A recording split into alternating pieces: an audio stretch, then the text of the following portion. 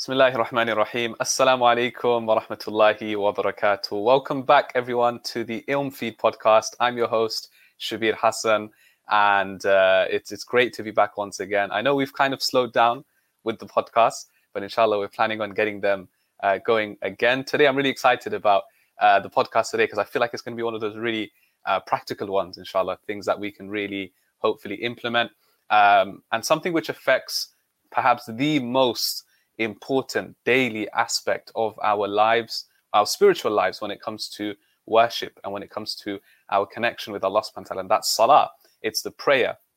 And I know a lot of us, myself included, many of us, if not all of us, it's a struggle that we have. How do I focus? How do I reconnect? How do I get rid of those distractions? Okay, it's a constant improvement. And that's what we're going to talk about today, because we have someone with us, mashallah, who is the founder of a great initiative called Transform My Prayer. I love the name because that's something that we're all trying to do, transform our prayers. And he's also the CEO of National Zakat Foundation, NZF. So we're not talking about zakat today. We're going to be talking about salah, inshallah. So great pleasure to introduce Brother Iqbal Naseem. Salaam alaikum rahmatullah. Alaikum assalam wa rahmatullah. How are you doing, brother? You okay? I'm good, thank you. Yeah, no, thanks for having me on this as well. Alhamdulillah. No, thank you so much for coming on. And like I mentioned, I mean, obviously, the way I know you over the years is from your work with NZF, right? So all kind of zakat related stuff. So a lot of people would probably, for those who know you, probably would expect a podcast today on zakat. But actually, like we said, it's another pillar of Islam, which comes slightly before that, which is salah. So I'm going to get straight into it and just ask why did you decide, obviously you're still doing all of your work with NZF, but why did you decide, it's time now to introduce Transform My Prayer, and salah is something that I need to focus on and do workshops on and classes, etc. What's the journey there?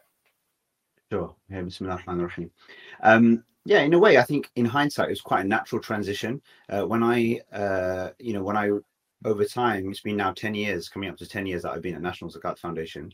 And, in the midst of that journey, there's been a lot of reflection on, as one should, I suppose, and as one must, reflecting on, well, what exactly am I doing here? What am I trying to achieve?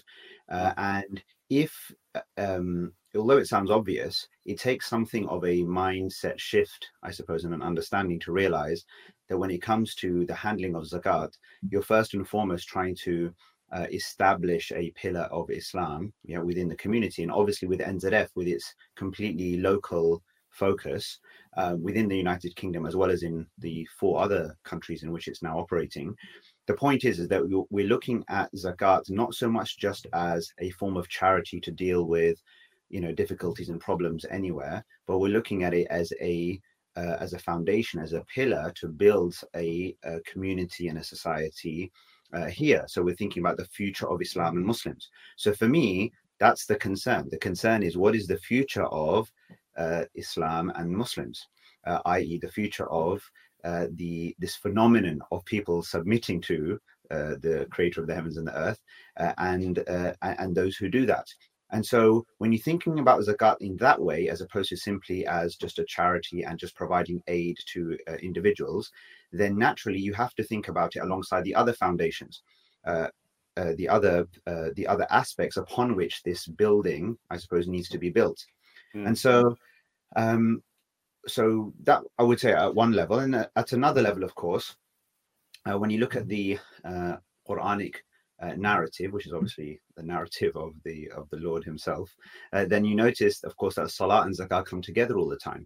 So the fact that salah and zakah come together all the time also suggests and indicates that there is this kind of natural synergy, specifically between these 2 pillars, that needs to be thought about and focused on. So I thought, okay, well, look, if my interest, or my overarching interest, is not in NZF the brand, it's in establishing this pillar called zakat, then whilst during the course of my NZF journey, whoever I would come across, scholar, imam, whoever, I used to always raise this issue of salah. I would always say, look, do you think that this pillar has been established really? And is it not? I have long thought, for many years, I've long thought that actually we somehow seem to be perhaps assuming or missing, I don't know what, right? But just missing the point that actually this most basic of actions, which is the cornerstone of everything, the foundation of everything, whose importance really cannot be exaggerated. No matter how much how whatever you might say, there's no way to sort of what's the word, hyperbolize, right, how important salah actually is. It didn't seem to me, in my experience, that it was getting enough attention. And actually on the ground, based on my anecdotal experience as well as looking at other things, it seemed very clear that actually, yes, this is a clear problem. The average Muslim struggles with both consistency and quality with regards to their 5 daily prayers. So what's happening to deal with that problem? And now it's not that nothing out there exists, but I suppose it didn't feel to me as though there was like a really systematic approach to dealing with this issue, and also something which was kind of focused. Like lots of institutes, might teach all sorts of subjects. Salah will be one of them, typically with a disproportionate focus on the outward elements of Salah, not the inward elements. And, as if it's just one of another whole number of topics we just need to get through. But it's not really that. It's actually something you need to stay with for some time, in my opinion, before you even go on to other things, really. Because until that aspect of one's life is mastered, one could argue that actually attention should be limited in terms of other things and getting into details of all sorts. But this is something that should receive specific focus. So that's why I started, I developed my own kind of course. I mean, informally, we'd just do talks here and there, then developed a course. Started teaching that almost 2 years ago now, in November 2019. Alhamdulillah, taught the first course. And then that same course has been taught many times since to, I think, over 1,600 people now, alhamdulillah, around the world. And around 10,000-15,000 people have, sort of, I suppose, seen webinars or interacted in some like one-off workshops and stuff. So yeah, alhamdulillah, as a sort of I think the modern terminology is like, side hustle, right? This was my side hustle, okay, outside of my left stuff. And for me personally, like it had I think I'm naturally interested in, and I enjoy, thinking and researching on topics and subjects, but then also presenting and educating around them in a way that I hope and I feel is practical, is relevant, and uses a frame of reference that people can relate to. Because I think, frankly, a lot of our quote-unquote Islamic studies teaching, if you want to put it that way, is very full of jargon and often presented in a way that people can't properly relate to. Yeah. So yeah, that's basically. No, it's interesting. I mean, I like the wording that you've used, the inward and the outward, because obviously there's no shortage of materials or books or talks or classes on Salah. There's plenty of it out there, because a lot of people, like you said, any typical kind of course that you study, whether it's Alimiya, whatever, full-time, part-time, Salah is always going to be in the curriculum, right?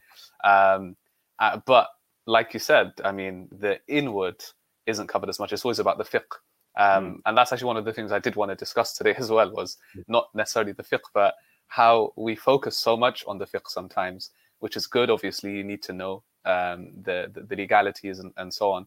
But then it kind of takes away from the essence or the substance of the prayer, So there's a lot of focus on all of these things, but then not the inward. So how would we tackle that? I mean, obviously you're tackling it by focusing on these courses, etc. But like the kind of average person out there that's reading books, all of the books are written on, okay, I need to raise my hands to this level or keep my feet apart this level. What would your advice be there? Look, so I think this is a really important issue, because you can tell a person's concerns, right, by virtue of the questions they ask, right? And so disproportionately on this subject, even after a session in which I might have spoken only about, the kind of what you might call the more substantial inward, elements of the prayer, the first questions are just on some random technicality, which has nothing to do with what we're actually discussing. People are stressed out about getting everything right in this kind of outward sense. Now, the reason why this is significant and important is because what it actually reveals is something about the way in which we've come to conceptualize God.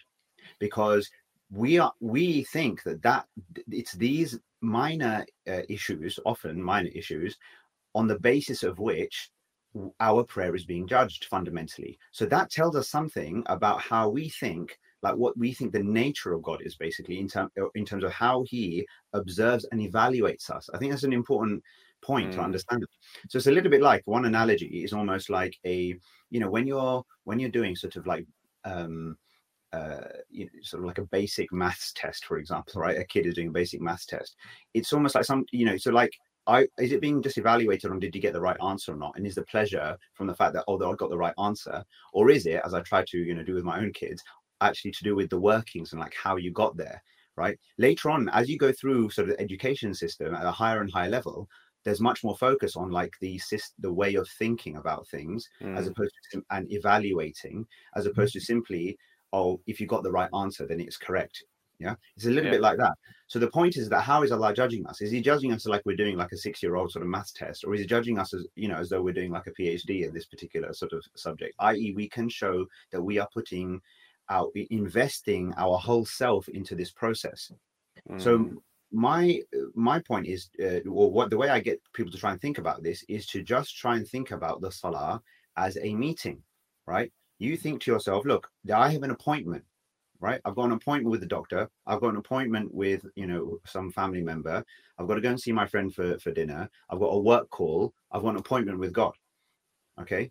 Now, actually, it's very useful to just normalize your salah as just another meeting, which is made special by who you're meeting.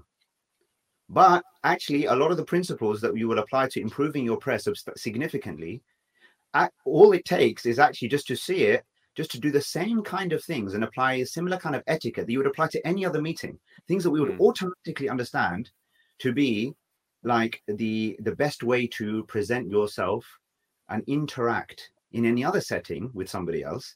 Actually, just to apply the same level, even if most people could just get to the same standard as they get to everything else, your prayer would be like 10 times better.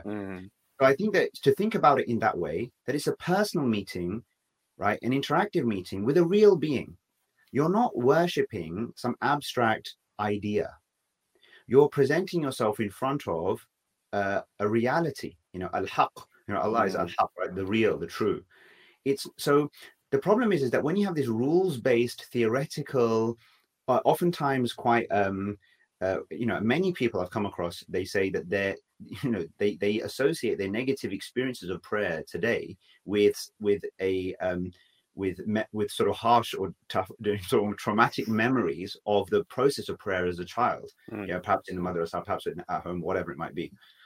But if you see it, if we can sort of disassociate from that and understand that it's not a performance. It's funny actually, because I think words give away certain things sometimes. We often talk about, let's perform salah, but performance is, like it's an act. Yeah, no, let's go and let's meet with Allah. Let's speak with Allah. Let's interact with our Lord. So the point is, when you think about it in that way, it just makes it more natural. So you're more yourself. Okay. So I think the first point is just to, how do we frame this whole thing? How am I understanding this? Like, am I seeing it as simply an obligation, something I have to do, and it's correct as long as these technicalities are in order? Or is it something which actually I see as a much more natural experience and an interaction in which I'm really trying to communicate something, right? And this, I think, is another key thing, because obviously Salah is, primarily it's a communication. I mean, we are speaking, we are saying things from beginning to end. Okay, so how do we communicate? Again, if we see that communication as almost like just sort of parrot style repeating, or just reeling off phrases which we don't really understand, all right, and we've memorized, and it's just to get through those phrases and then we're done. Like, think about that. Think about what that says. I mean, the fact that most Muslims, even educated, professional, whatever, right, who have come to just accept, so maybe subconsciously, that that's okay. It's just okay to just turn up, say these things you don't understand, go up and down, and then go off, and then feel like something has been achieved. We need to appreciate that it is far more likely that our salah may not be accepted and may not count for anything on the basis that we did not have presence of mind or presence of heart than, for example, some particular technicality around exactly where our hands were placed, exactly how we moved our finger for the tashahhud, right?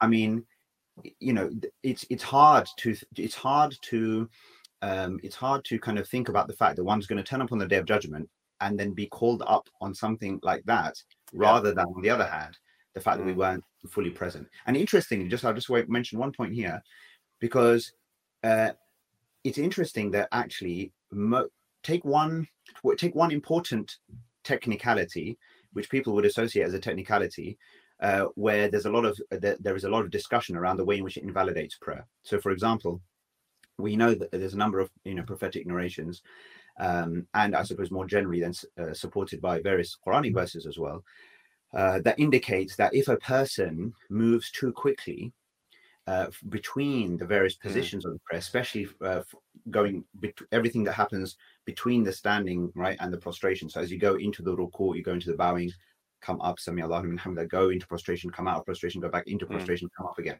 So in these sort of movements, this is where actually a lot of people's prayer, this is where it basically fails. Okay.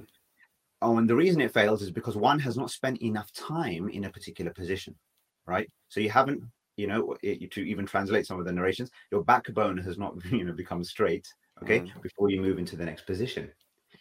But the point is, now one can see that and see, okay, well, that's an outward technicality. One needs to be physically in a particular position before one moves forward. But even the point is, Allah is not dismissing that prayer because you move too fast. And on the outward, all that matters is like, my backbone is straight, almost like 1, 2, 3, and then go back in. Yeah. That's not the issue.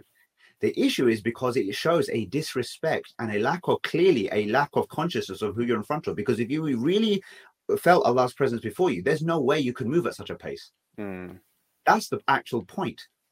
Yeah. And so even in the famous narration in which the Prophet ﷺ told a companion that go back and pray, you haven't prayed. The point was, be in each of these positions حتى تطمئن راكعا حتى تطمئن, like until you are in a state of tranquility whilst bowing, and whilst you're in a state of tranquility, until you get to a state of tranquility whilst in prostration. Meaning that it's actually, طمأنينة we understand as an internal quality, not an external one. That actually you're at rest. So actually, even if you're still in between positions of the prayer, but you're still on the outside, but you're not actually still on the inside. See, and this is something really important to notice within ourselves. Are we truly at rest in each position before we move into the next position? Or is there something that it's almost like any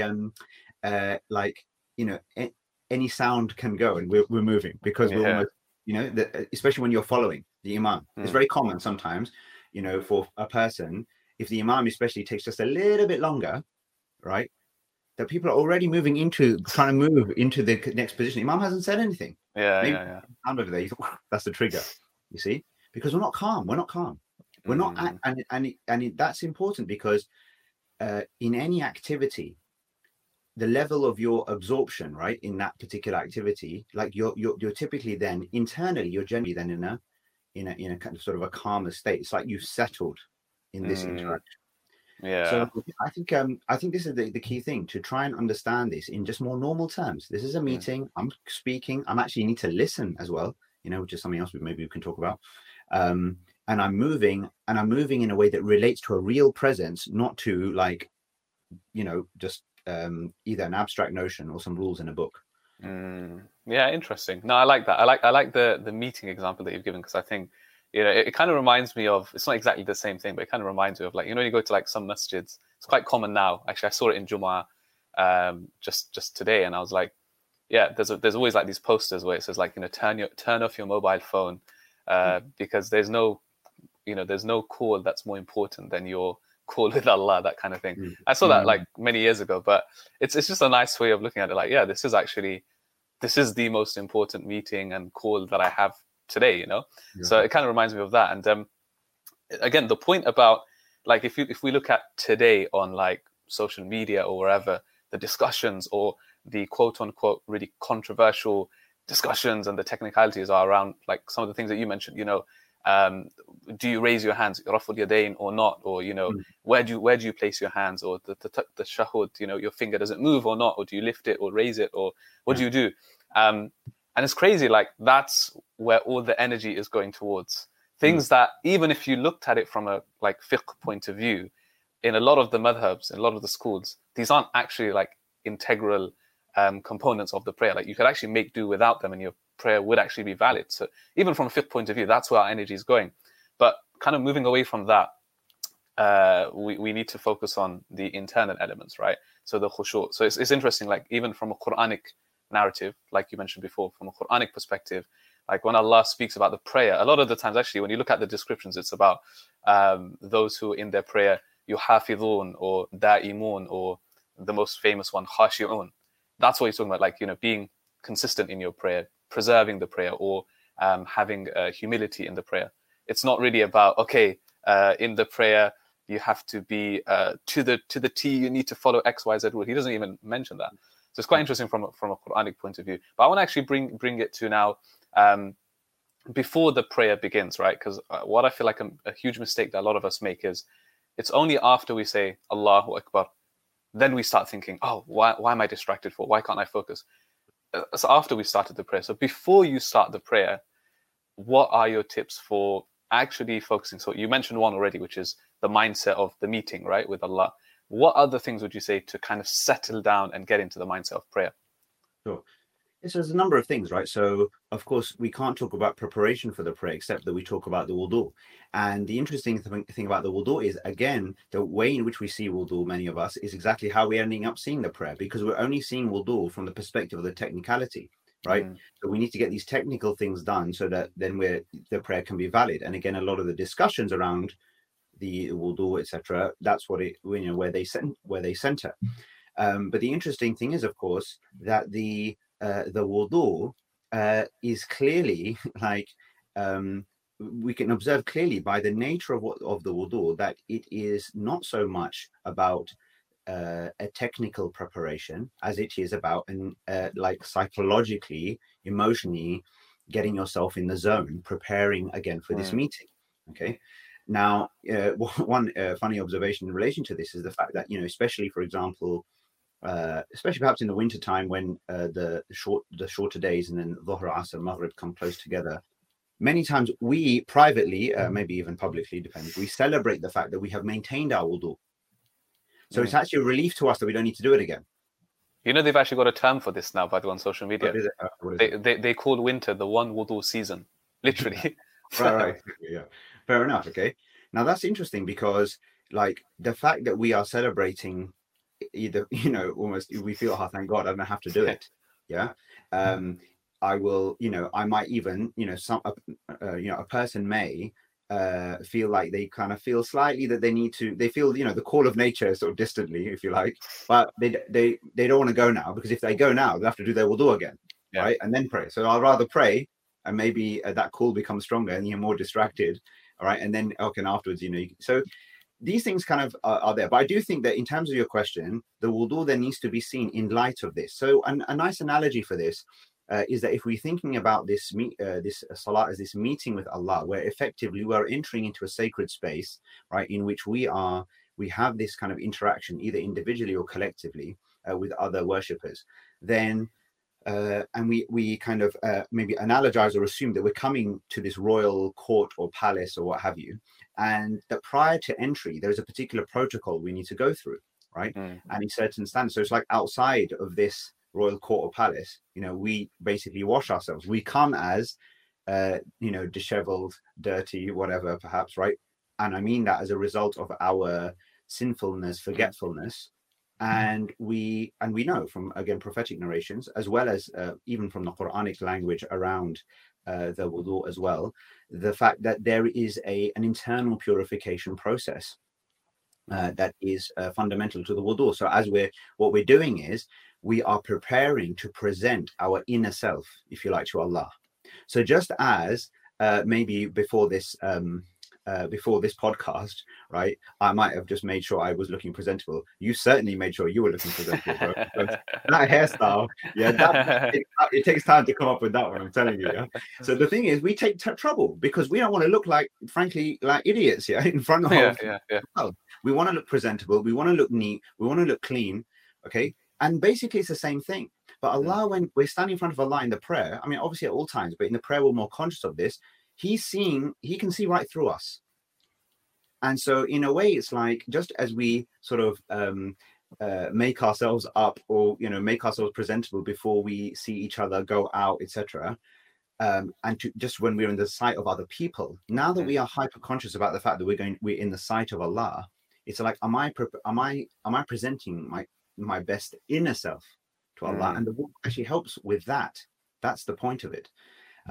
So it's a very powerful thing. And I think if we're going through the wudu, appreciating that as we're washing the various limbs, that we are effectively cleansing our inner self of the impurities that have resulted from the way in which we have utilized these various kind of limbs, then that's a much more powerful kind of thing. And as we know from various narrations and reports, that, you know, some of the companions and others, their awe and their I suppose even fearfulness of standing in front of Allah started becoming apparent during the wudu itself. Okay, so people could observe, you know, that was the case. And that's why also it's discouraged to just talk about random things during the wudu, because you're preparing, right? You're getting in the zone, like an athlete, you know, that's pacing around before they begin their race or whatever. Like, you're in the zone. You're now starting to already free yourself from interacting with anything else. I think that then ideally between the wudu and the salah, ideally there should, you know, the shorter the time, the better in some ways. And certainly, although this is very difficult for us nowadays, to try and in those moments before the prayer, then be free of our devices. Yeah. So rather than check a few messages before we then get back into it, or whatever, because things, they stay with us. Something that we've seen, some message or the thing that we've sent or what have you, they stay with us. So the idea is just try and unblock or you know, our minds and hearts of all of these other things just before, so that we're not, you know, right, if we're in all of these things right up until the point of beginning the prayer, then you know, there's a very high chance we're going to carry them with us. So whatever we're doing just prior, whether it is a meeting, whether it's some other activity, a call with someone, some task, some project, you know, doing stuff at home with the kids, whatever, is trying to create, I think the wudu helps with that, obviously. And then just before that, trying to create some sort of buffer, right, between whatever we have been doing and what we're about to do. So I do kind of, you know, strongly recommend this idea of what you might call the golden minutes, where you basically spend this sort of 60 seconds at least. You come to the place of prayer, you're standing there, arms by your sides, or maybe even sit down, and just take some time to, again, further get into the zone, calm yourself down, align your thoughts better before you begin. So this is a practice that has been reported by, you know, by some in the past who used to do this. And I think that it's very powerful. And I think it's almost increasingly important today, to be honest. Definitely. So actually, you know, even things like, you know, just breathing deep breaths, calming yourself down, you feel your shoulders relaxing, thinking forward to the hereafter, you know, thinking about the fact that this could be your last prayer. Bringing the aspects of the unseen aspects of our worldview into view, if you like, you know, see the angel of death, see, you know, heaven and hell, you know, imagine that the Kaaba is in front of you. Think about your blessings and what you feel grateful for, so that you can carry that gratitude into your prayer. Think about your difficulties and your troubles and where you need help, so you can carry that need with you into your prayer. Whatever it is, the point is that there's no one set of, you know, prescriptive reflections, but having that moment of reflection before you begin, and also saying the iqamah as well. Many people individually, when they pray, they don't say the iqamah. This is what I found when I ask people, you know, just generally students and those who participated in the course, and whenever I've done these kind of workshops and webinars, I found that most people, when they pray, if they happen to pray the obligatory prayer alone, then they're not saying the iqamah. And I think that saying the iqamah also is very helpful, because again, if you're saying it with an understanding of the words, then the phrases that we are saying there are very like they literally call us to attention. You know, hayya ala salah, hayya ala al-falah, come to salah, come to success. Qad aqamati salah is almost like a drum roll, actually. Salah is, you know, literally Salah has stood up, you know, the time has come, you know, it's almost bringing this crescendo, and then Allah, la ilaha illallah, and then obviously we begin. So all of this, I think, is helping then to prepare us, create that buffer, you know, between whatever else has been going on, and just really trying to imagine the presence of Allah before us. Yeah. These are some of the key things. Yeah. I love the concept of the golden minute. I think it's definitely something that a lot more of us can do and should do. It's like the typical example of like the prayer in the masjid, where a lot of scholars discourage, running to the prayer, right? Like, you're going to miss you're going to miss one rak'ah, and it's like the scholars say, don't run, because even if you miss a rak'ah, okay, you can make that up, but you can't make up the quality of the prayer, because a lot of times what happens is you run, and we've all done this, we've all been there. You run, and then you're out of breath, and you somehow just manage to catch the ruku, and even then, like some scholars, they say you didn't even bend your back, like we spoke about. So it wasn't even done properly, and you're out of breath, and it takes you like another minute or two just to settle down. And by then, 2-3 rakat have gone, and most of the prayer is done. So it's quite interesting where, like, if you did prepare for the salah in advance, like you said, the wudu, which is really important, the golden minute and all of that, then you're kind of in the best kind of state, right? And frame of mind to pray. And like with distractions, right? Because I want to talk about distractions as well, where obviously we all have distractions. Like the device, like you mentioned, is a huge distraction.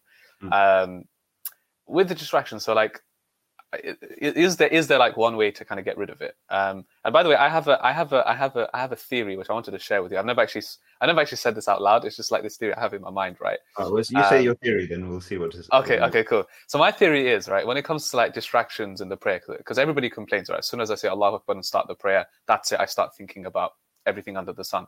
So my theory is the reason why that happens is because salah is like one of the only times in our day, right, where we're not speaking to someone. Obviously, you're not allowed to speak to someone. You're not allowed to listen to anything else. You're not allowed to look at, read, watch, be connected, right? It's our only time where we disconnect. So therefore, when you disconnect, you have a bit of time to yourself, right? And you now have a bit of time to think about other things. Whereas if you were working or studying, you can't do that. So now that you've disconnected and you're in that state, you're in the state of, being engaged in the prayer, that's it. Now everything comes to your mind. The reason why, my theory is because outside of salah, you never disconnected, if that makes sense. If you had taken time outside of salah elsewhere to reflect or disconnect from time to time, then that's your time to like let your thoughts go wild. But then when it comes to salah, you need to know now it's salah time. It's that meeting with Allah.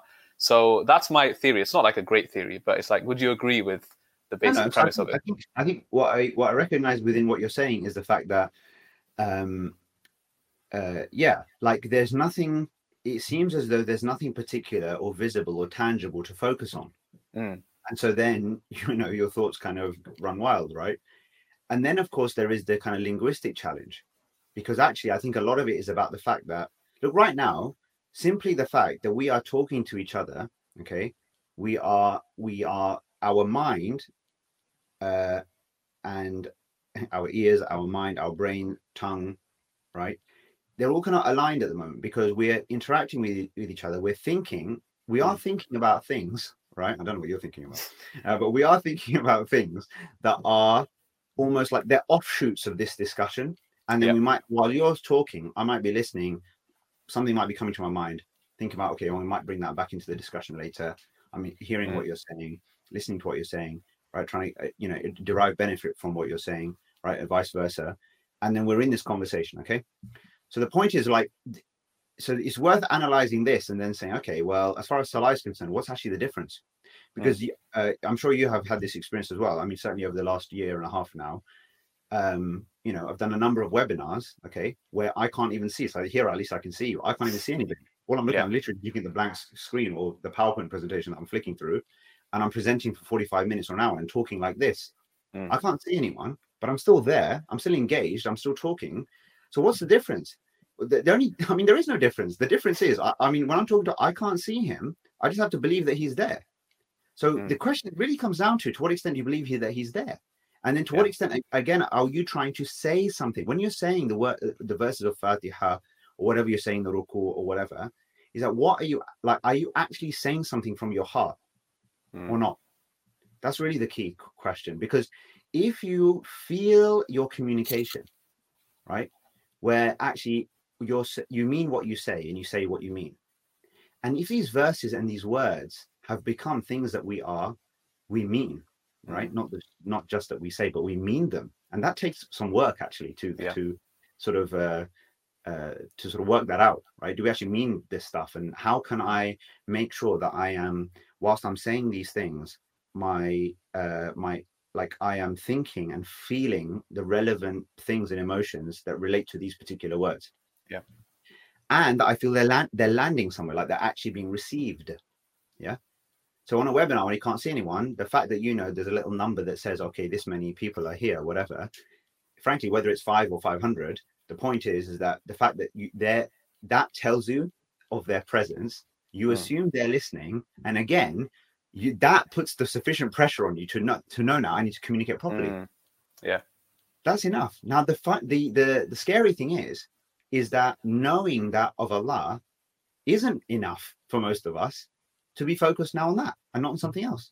And you know what it is that you see, in order to, like with most things, I think, right, in order to improve the prayer, you can't rely on simply doing the prayer. I can't just keep doing the prayer to improve the prayer. You've got to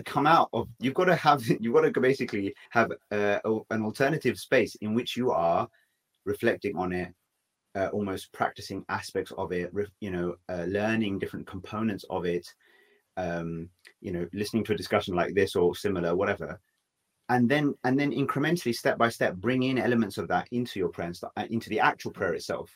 So just like with anything else, again, like give sort of an athletics or a sports example, outside of the actual matches and the actual games, you might do drills, right? You might do particular things that focus on a very particular aspect. Recently I started getting back into playing squash. I used to play loads when I was younger. And I got back into it. And probably died of a heart attack a few times. It's very intense. The point is, sometimes, for example, the guy will say, okay, I've just sort of just working with this coach at the moment, right? So he'll just say, so you just do this ghosting, yeah? There's no ball. You just have your racket. He'll say, okay, forehand. So forehand. So you just ghost the forehand back. What are you practicing? Just your movement and your technique. That's one aspect. In a game, that's just one, this movement from this position in an arc to that position, those 4 or 5 steps. That's just one part of many different components of the game. But outside of the actual game, that's what you're focusing on. We need to do that with our salah. Like, this is the thing that, and I think this is what why I've started that, and that's what we're trying to do in the course that I've developed, basically, is to say, and it's called Steps to Paradise because it's broken down into these mini steps. So let's take each of these little components, go deep into it, think about it, reflect on it, practice it, and then bring it back into the prayer. But also realize that overall, the fundamental issue is, like, really, do you believe Allah is there or not? It really does come down to that. That's what the, and this is why the salah is so powerful. And this is why it is actually as important as it is, because what it reveals is the reality of this relationship. Because, like you said, there's no one else in this one. So you can't bluff it now. There's no bluffing. It's just you and your Lord. And so, and there's a lot for us to think about when we are on our own, in away from others, in other times outside of the prayer, when we are in solitude, like, what happens in those times, and what's our state in those times? Are we even comfortable in those times? A lot of people, I mean, I love solitude, to be honest. It's fine. This is okay, should be like I'll talk. But I'd rather, I'm not saying I'd rather be alone than be doing this, but I'm the same. Yeah, I can relate. Totally. Yeah, alone time, reflection time, reading time, like all of that stuff. That for me is valuable time, right? Yeah. Especially when you've got kids, and that all ends up taking a lot of, sort of sanity and everything else. So I'm just saying, though, is that if the more comfortable we can be, with ourselves, with our thoughts, and with Allah, basically, in everything else that we're doing, then the easier the salah will be. Because this is actually an important point. I think just one point I'll make here is that another way to think about salah, okay, is in the context of a journey. So we've talked about it as a meeting, right, in sort of in isolation. But now, what's the point is, what is the connection between salah and what happens in between salah? Now, we know that we are the analogy or the frame of reference for the whole of our lives is this notion of a journey, right? That's why we talk, and the fact that we're trying to find our way through, Okay, so that's why we're constantly saying, guide us on the straight path. Yeah. Okay, which is actually the only prayer, the only supplication that is a necessary part of the salah. Any other supplication in salah is supplementary. Even Allahumma salli ala Muhammad is supplementary. Yeah. You know, it's very emphasized and important, but it is supplementary. So the only supplication you have to make in your salah is the request for guidance on the journey. And this is really interesting, because think about it like this. Think about it like either a long motorway journey or a mountain climb or a Formula One race or whatever you want to think about, right? In each of those things, on the motorway journey, you're going to stop at a service station. On the mountain climb, every so often you're going to stop, take rest, you know, sit, eat, recuperate, think about the objective, right? Where you're trying to get to, especially when you need to motivate yourself, right? In the Formula One race, you've got the pit stop, right? Quick sorting out of everything, reorder yourself, right? Mentally, the driver, whilst that's going on, the driver's thinking about like the end, finish line, remotivate, and then boom, go off again, right? Now, what's interesting about all these examples is that the pause and the next stage of the journey are aligned. There's a coherence between the two. What does that mean? It means that the reason why I've stopped, I'm very clear about the fact that it's to facilitate the next part of this same journey. So there's a coherence between and a harmony between the reason why I've stopped, what I'm doing when I stop, and then the next part of what I'm about to do. So the pit stop helps the next part of the journey. The stop on the mountain climb helps with the next part of the climb. The service station stops helps with the next. Obviously, it's like, obviously I know I'm making a really obvious point, but with the salah, you see, apply the same simple logic. The problem most of us have is that the salah doesn't feel coherent with the bits that's happening in between. It feels like this oddity. It's like we're actually leaving life, right? Just doing this sort of random exercise over there, and then kind of coming back and doing normal life again. So what's happening is that it's as if, you know, if Allah is not the objective of all of your life, you're going to find it difficult to make him the true objective of your prayer. That's the point. Yeah. Now, making the true objective within the prayer helps. So it's like a virtuous or a vicious cycle or circle, depending on which way you go. So a better salah helps the next stage of your life. The whole point of it is supposed to invite you to reflect further on what are you doing in between the prayer, and is that aligned? Is that aligned to a higher objective? Yeah. Okay. Whereas if we're always coming to the salah from an activity that actually was disconnected from God altogether, then it will feel at odds. It will not be this compounding effect. It's a little bit like then in these examples where someone stops on this journey and then afterwards they go off in a completely random other direction. Yeah. Right, and then stop again, they go off in another random direction. They're not actually getting any. Then the stop and the journey is not aligned to the end point. This, by the way, might be this, you know, is a way to understand the significance of inna salati wa nusuki wa mahyaya wa mamati lillahi rabbil alameen. The Prophet, peace be upon him, is told to proclaim, my prayer, my sacrifice, my living and my dying are all for God, Lord of all that exists. Now, when we reflect on verses in the Quran, one way to reflect and to do this tadabbur or reflection is to ask yourself, well, what would this feel or look like if a certain component wasn't there? Now, if it said, قُلْ إِنَّ مَحْيَايَ وَمَمَاتِ لِلَّهِ رَبِّ الْعَالَمِينَ, and that was the verse, we wouldn't assume anything was missing. Yeah. Right? If it just said, say, my living and my dying are for Allah, yeah, Lord of all that exists. The fact that salah is there and the notion of sacrifice is there is significant, because it's almost like here's the cornerstone, here's a start, which enables you to bring the rest of your life, living and your dying, etc., all aligned. This is the significance in As-salata tanha anil fahsha wal munkar. How does salah prevent immorality and wrongdoing? I.e., what does that mean? It means align the rest of your life, right, with a sort of God-centered kind of living, and where Allah is your true objective. Again, it's because you know, you're in salah in such a way that you feel the presence of Allah, and somehow it's informing and teaching you, guiding you, so that the next part of your journey in your life, the next stage, is reflective. You know, like reflect the prayer, basically. Yeah, yeah. So this is. So I think this is the this is a really important thing for people to think about, because one thing I'm personally interested in, which is maybe a discussion for another day, is okay, how we talking about here alignment and harmony in one salah, to make it truly focused on Allah. But then the next part of that is, okay, well, how do I do that with the whole of my life then? you know. And I just think that, and this is why what the narrations that indicate that if salah is in order, everything else will be in order, right? It's the key to paradise. The first thing you'll be asked about when you start to think about it like this, then you can better understand those kind of components of prayer. That why is it the case? Yeah, because actually all of the answers to almost every aspect, the fundamental aspects of how we do life are in this. They're in the prayer. Yeah. No, I really like this point about alignment. Like I remember reflecting once on, there's that verse in the Quran, "Inna salata tanha anil fahsha'i wal munkar."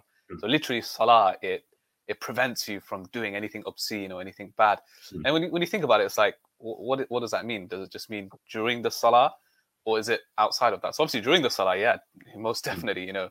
But outside of that, it's interesting because when you think about it, like you were saying, the points about how salah does impact. So like even basic things like you have to pray salah on time, so you got to be punctual in other parts of your life, or the fact that in salah your gaze is fixed usually, and then like if you're able to do that in salah, then in life in general, as you're traveling, walking, you're able to kind of fix your gaze. You're able to focus. If you're able to focus in salah, you're able to focus elsewhere. So I think I find those parallels really interesting. How salah does actually impact other parts of your life, and I feel like that's probably a lot of us don't see it that way. And we just kind of view salah, like you said, as a completely separate action. And a lot of us, we don't factor in, and this is another point I did want to quickly touch on, was how a lot of us, we don't factor in salah in our kind of daily routine. So when the time comes, then we're like, oh, it's salah time. You hear the adhan, and you're like, oh, it's salah time. But you never, when you woke up in the morning and you had this like plan for the day, like, oh, I'm going to go out, I've got shopping to do, I've got errands to run, I've got work. You never thought about, oh, but what about salah time? And had we done that and had we factored it in, that quality of the prayer would have been better. Would you agree with that? No, I agree. And also I think, and it kind of comes back to what we were discussing at the beginning or towards the beginning, which is that actually if you see this as a meeting or an appointment, then you will schedule it in. Yeah. True. So then if you're looking at your calendar, you'll see all the various things you've got to do, like, and then just, it's just another entry. Very true. Yeah. So I think having it like that, again, it normalizes this whole experience. And this helps a lot with people who, for example, as people maybe start to go back to the workplaces and all the rest of it, I think this really helps because, having your salah in your kind of diaries, your calendars, or even your work calendars and what have you, in such a way that is just like the way you put everything else in there that you're committing to, right? Then I think that helps a lot. It helps a lot. It helps in kind of demonstrating your seriousness about it. Helps in terms of the reminder. And then also what it does is, like we've discussed, it maybe starts to align your understanding about the fact that this is another meeting, and the same etiquette that I just showed in this client meeting or this internal work meeting or whatever, in terms of proper communication, proper listening, not behaving in a way that clearly demonstrated disrespect, or speaking in a way that demonstrated disrespect. Like, we speak very fast in our prayer oftentimes, and we mumble our words. Even in a silent prayer, it's possible to say the words in a way that we can describe as respectful. But I think, I don't think it's probably not too much of an exaggeration to say, I don't think most people mumble their words in such a way that if you were just to then amplify the volume, right, and to retain the speech in the same way, like, they would be embarrassed that this is how they spoke to their Lord. When the same people will correct their own children if their children are speaking, in a way that's like, too fast, or we are concerned about that for our kids, that they should speak properly, communicate well, come across well, etc. But then we ourselves don't do that, and we do, and we wouldn't do that. We wouldn't speak disrespectfully, without proper pronunciation, etc. With whoever else. If we're taking these other interactions seriously. That's, by the way, a really interesting point on the issue of tajweed, right? So tajweed, again, is seen as a very technical kind of thing, but what's the actual point of it? The point of it is just pronounce the words properly. So I just interpret it as a form of respectful communication. Yeah. Right. It's out of respect for the one whose words you are reciting. And out of the and whether that's for the Quran or obviously just a proper pronunciation of any of the phrases of prayer, or even in dua, in general supplication in or out of the prayer. We just asking and speaking in a way that is appropriate. Like, the thing is, a lot of this stuff is like, it really is common sense 101, to be honest. But because we don't reason and we don't think about our relationship with our Lord in sort of, frankly, what I would just describe as normal terms, this is actually what ends up messing a lot of things up. True. You know, it's become, and this is why a lot of people feel a disconnect. Either as by being a believer, or it's almost like they feel more disconnected from the world, right?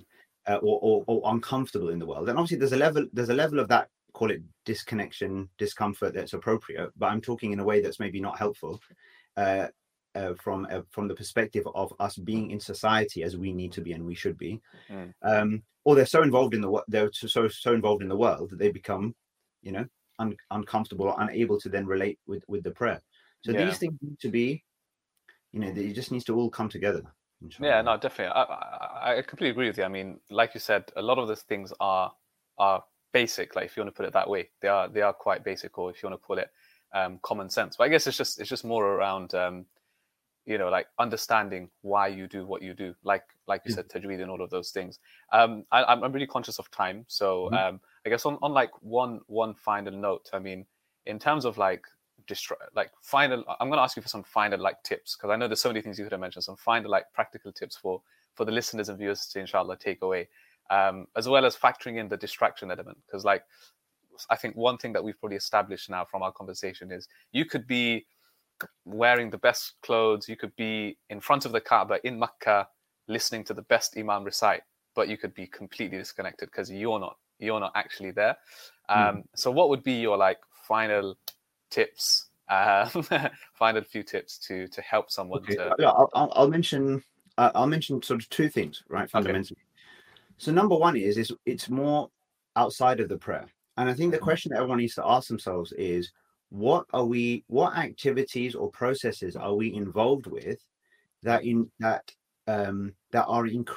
help us to increase our knowledge and appreciation of our Lord? Okay, you know, again, when Muslims when we talk about knowledge and seeking knowledge, again, I feel that we talk about it in ways that I'm not sure most people can really truly relate to, right? The point of this ilm, this knowledge, is to know your Lord. That's the point of all of this. Okay. Yeah. So are we? I suppose the tip is, or the recommendation to myself and to everyone is, be more curious about who your Lord is. Don't take it on assumption from a ABC person, but look at the two fundamental sources of information that reveal to us who he is, and that is, even according to his own words, his revelation and his creation.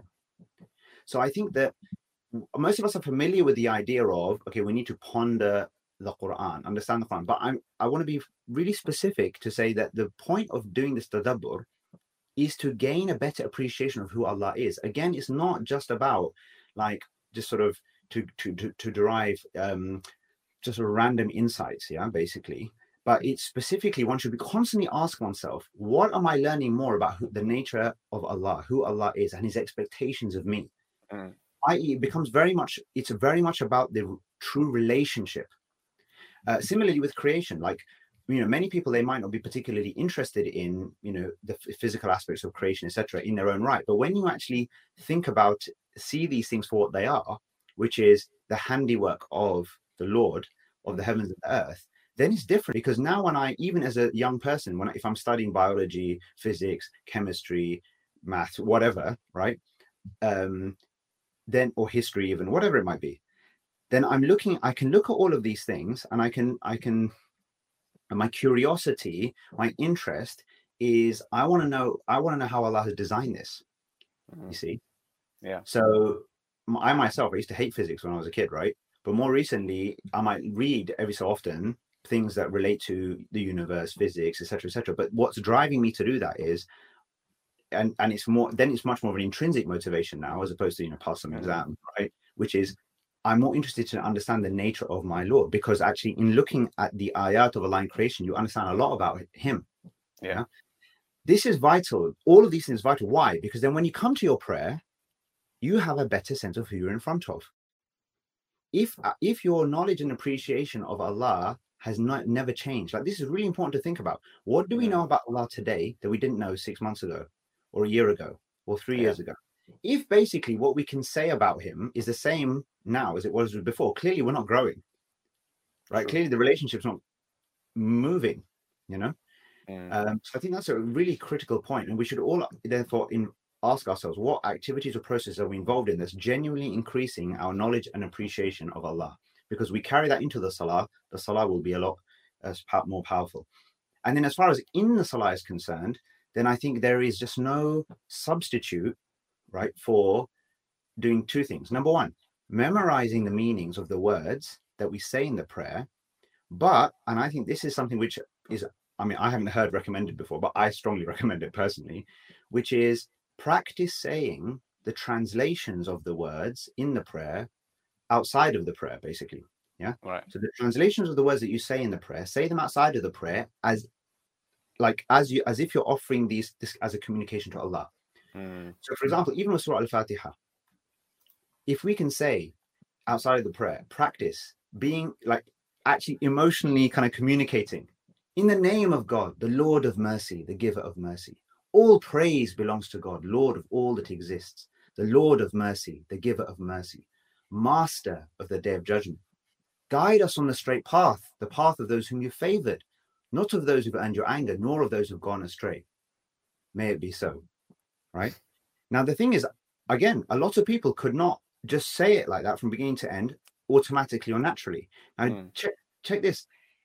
If you can't do it in English, you're never going to do it in Arabic. If you can't do it in English, you're never going to do it in Arabic. What I mean is, if you can't say it in English fluently, with feeling, you're never going to do it in Arabic because you don't spend your days thinking in Arabic, talking in Arabic. So you can't do it in the language that you're most familiar with. You're never going to do it in Arabic. But if you are able to do this, so even with Subhana Rabbil Azim, how perfect is my Lord the Majestic? How perfect is my Lord the Majestic? How perfect is my Lord the Majestic, the Supreme? Now, it's practicing saying that in English, and then saying the Arabic, automatically, what was Subhana Rabbil Azim, Subhana Rabbil Azim, Subhana Rabbil Azim becomes Subhana Rabbiyal Azim. Subhana Rabbiyal Azim, etc. Naturally, because now you're relating to it. But if you can't do it in English, or you're not, and it might feel awkward. People, I think, feel very awkward sometimes in doing some of these things because it just feels like, I mean, some people even feel like this is some sort of sellout exercise. How dare I, do any of this in English? But this is the language that Allah, number one, understands. Number two, more importantly, created. Okay, so there's nothing inherently wrong with it or evil about it. Okay, absolutely. We need to get over that one in our head. But seriously, it's very important, because if you never get to a point where you're meaning what you're saying if you can't simultaneously process the translation or the meaning of what you are actually saying in the prayer, right? And then you can the tone is really important. Right? In all forms of communication right now, if I just monotonously said everything to you, the same words, like the impact will be like reduced by 90% plus, right? Or your conviction about the extent to which I mean what I'm saying, even if I'm saying the same words. Whereas if I apply some tone because I care about what I'm saying, and I know what I'm saying, at least I understand what I'm saying, then it's a whole different story. So this is really critical. Are you communicating with Allah in such a way that you think that He would feel that you really were investing yourself in that communication? That's the key. That's the key. So I think this, as a practice point, is massive. I think. Yeah, huge. I think that's a really, really good point to end on, the internal and the external aspects there. Just a quick one. If is there a website where if someone wants to find out more or enroll on one of your courses? Yeah, so there's transformmyprayer.com. I haven't given it too much attention most recently, but yeah, you can see there that some information. You can basically drop your email address in if you want to be informed about upcoming courses. I don't have a fixed date for any upcoming course at the moment, but inshallah, will probably be one before the end of this year. We're in 2021, by the way, for anyone. Because there's going to be people watching it later as well. Yeah, inshallah, perhaps. So that's where to look it up, basically. And inshallah. Jazakallah khair. Thank you so much. I found this really, really useful, and hopefully a lot of the viewers and listeners will find it useful likewise and be able to implement, inshallah. Jazakumullah khair to Brother Iqbal for joining us on the Feed podcast, and to our viewers, listeners, thank you so much for tuning in. Hope you benefited, inshallah. Do share, do subscribe, and we hope to see you again back on another podcast, inshallah. Take care of yourselves. We'll end it here. Assalamu alaikum wa rahmatullahi wa barakatuh.